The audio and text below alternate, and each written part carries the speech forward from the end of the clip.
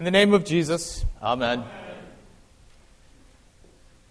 There seems to be a lot of misunderstandings when it comes to Jesus.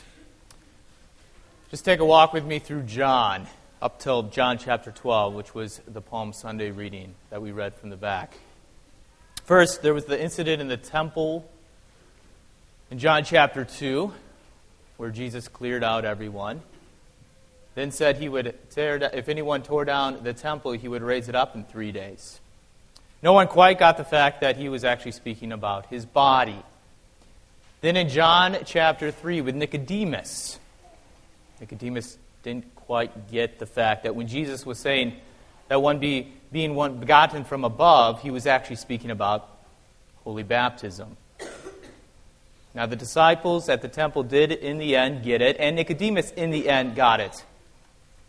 For Nicodemus, he got it because he was there preparing Jesus' body for burial.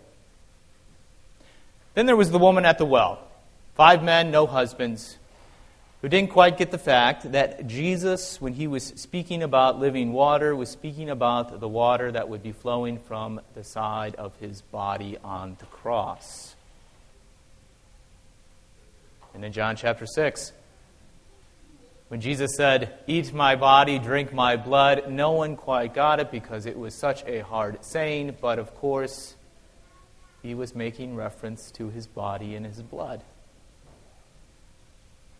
Now perhaps it is very understandable that people didn't get this because these are tough sayings. But today, Jesus plunks along on a donkey. And then we have this verse, John chapter 12, verse 16. It says, his disciples didn't understand these things at first, didn't quite get it. But when Jesus was glorified, then they remembered that these things had been written about him and had been done to him. Now, Palm Sunday doesn't seem like rocket science, so what didn't they get? Perhaps think about like this. We've all been to movies. In fact, let's say you're an expert in movies. You go to movies because you want to be entertained, and that's frankly why you go to movies. Well, you arrive at the theater, sit down, make yourself comfortable, and you begin watching. And then you realize as the movie begins that this movie is not like any other thing that you've experienced before. Something is different. So different, in fact, by the end of the movie, you don't quite get it. Now, for about 50 of us, we had this experience on Friday night when we watched the movie The Sacrifice. But it's not exclusive to movies, obviously. There's points in our life where we go through them, we don't quite get it, and we wonder what just happened. You see, like those of us who stuck around, who were baffled and didn't get it, we came back on Saturday. We prayed, we met, we read, we discussed, and maybe, just maybe by the end of the morning, we slowly understood things we didn't at first. By the end of the morning, slowly we were beginning to understand our misunderstanding. And it's the same with the disciples today. You see, they knew their scripture. They've read their Bibles, and they knew that Zechariah 9:9, when it said, "Fear not, daughter of Zion, behold, your king is coming, sitting on a donkey's colt."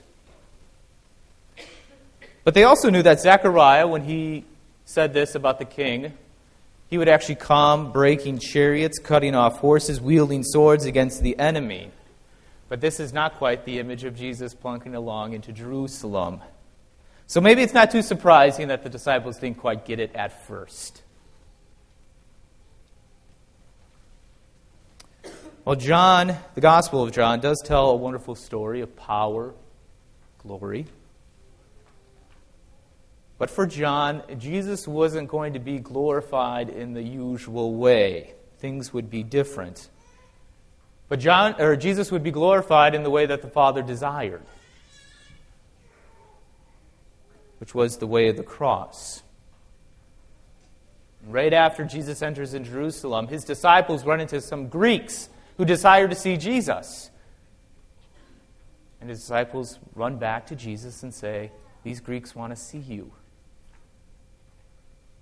But Jesus doesn't really answer their question. He says, "Hey, let's go see them," or "No, I don't want to see them." But he answers in a way that he always does, differently. For he says, "Now is the time for the Son of Man to be glorified." And then he talks about giving up his body for the world. You see, the Father is glorified when his only begotten Son actually gives up his body on the cross. And it's not until then, until Jesus on the cross, that the 12 get it. Understand what's going on.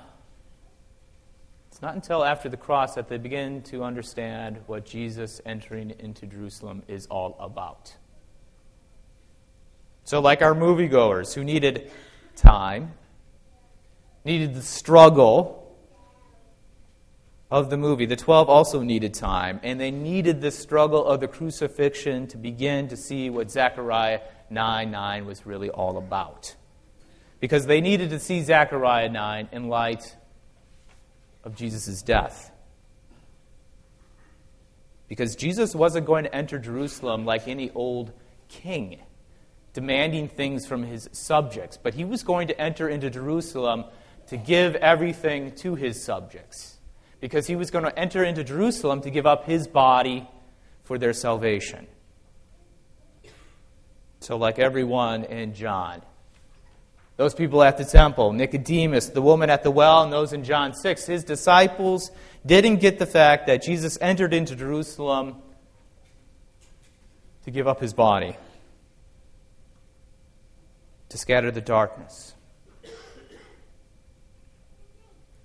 However, though, once Jesus did in fact give up his body, they began to understand their misunderstanding. And the same is for us today. We just saw Jesus march in here in the procession. We just saw Jesus enter into this place not like any other king. But we saw Jesus enter into this place to give up his body for us, and in just a few moments we will say that is true, because we will sing in the Sanctus, "Blessed is he who comes in the name of the Lord."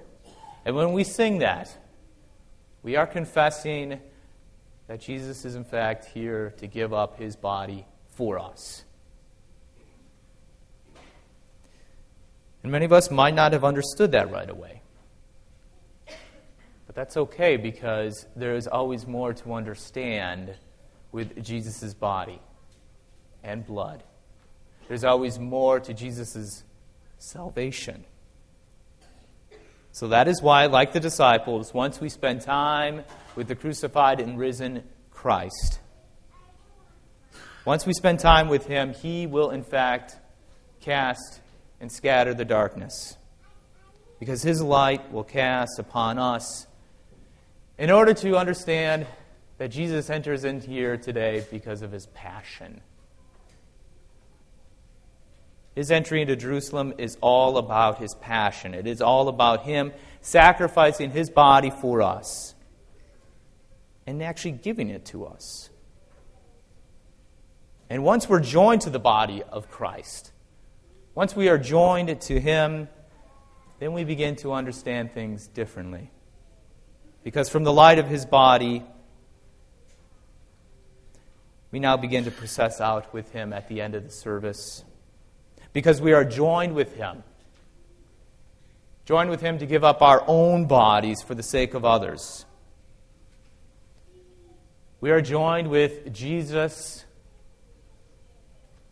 so that we might help others understand their misunderstanding. That Christ is not like any other Savior. That Christ is not like any other king. Nor is Christianity like any other religion. Nor are his Christians like any other people.